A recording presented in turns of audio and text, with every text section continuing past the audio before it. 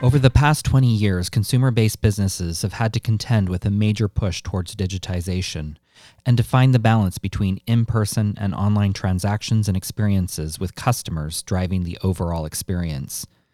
Omnichannel, UX, and CX have emerged as guiding principles for businesses in order to stay competitive in a fast-changing marketplace.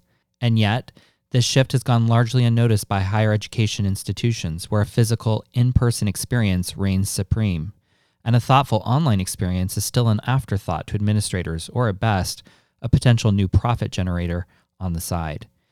To be fair, there was very little reason for administrators to take notice, nor professors, because an in-person education was still what students wanted and fought for, and limited physical space meant universities could turn away students and hike up prices. However, in the past few years, U.S. demographics have shifted, creating too much supply of universities in the market and not enough demand. For schools not in the higher echelons, such as Harvard and Stanford, conversations began to shift to reaching new students.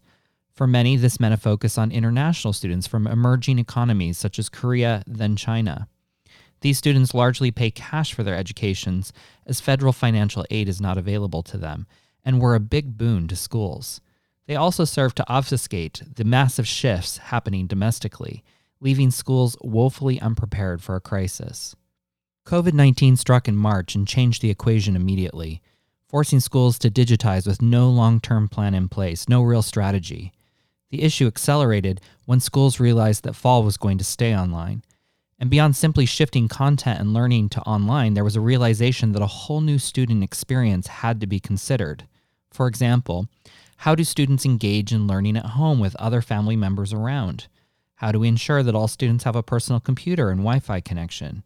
What about time zones? How do we facilitate internships on a global scale with disparity in which companies are open to business or closed? How do we create a school community? During this period of profound change, academic institutions that take the time to truly understand the needs of their students and faculty, whether they are working or learning from home or on campus, will be in a better position post-pandemic. These institutions have much to learn from consumer-based businesses, their trials and tribulations, when it comes to a more omni-channel, personalized approach. News Bites is a Fashion Consort production. Visit fashionconsort.com for more information.